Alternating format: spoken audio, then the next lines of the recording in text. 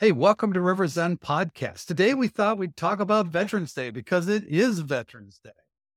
So let me just say thank you, veterans. I just asked Kim about her husband, my daughter Kim, her husband Chris. I said, how does he feel when people say thank you for your service? Because sometimes to me it feels a little awkward. And he said he really appreciates it. But exactly like I thought, he says it feels so awkward because he's just doing his job. That was his job. That's what he did. The time he spent overseas, the time he spent in service was just doing his job. Now, we all know, those of us that didn't go, especially, know exactly what kind of guts it takes to go over there.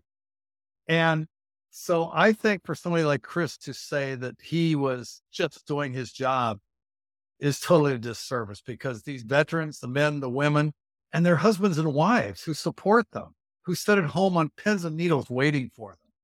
I tell you what, right now, I say River Zen says, Peggy says, thank you for your service. And we absolutely mean that. So take a few minutes today.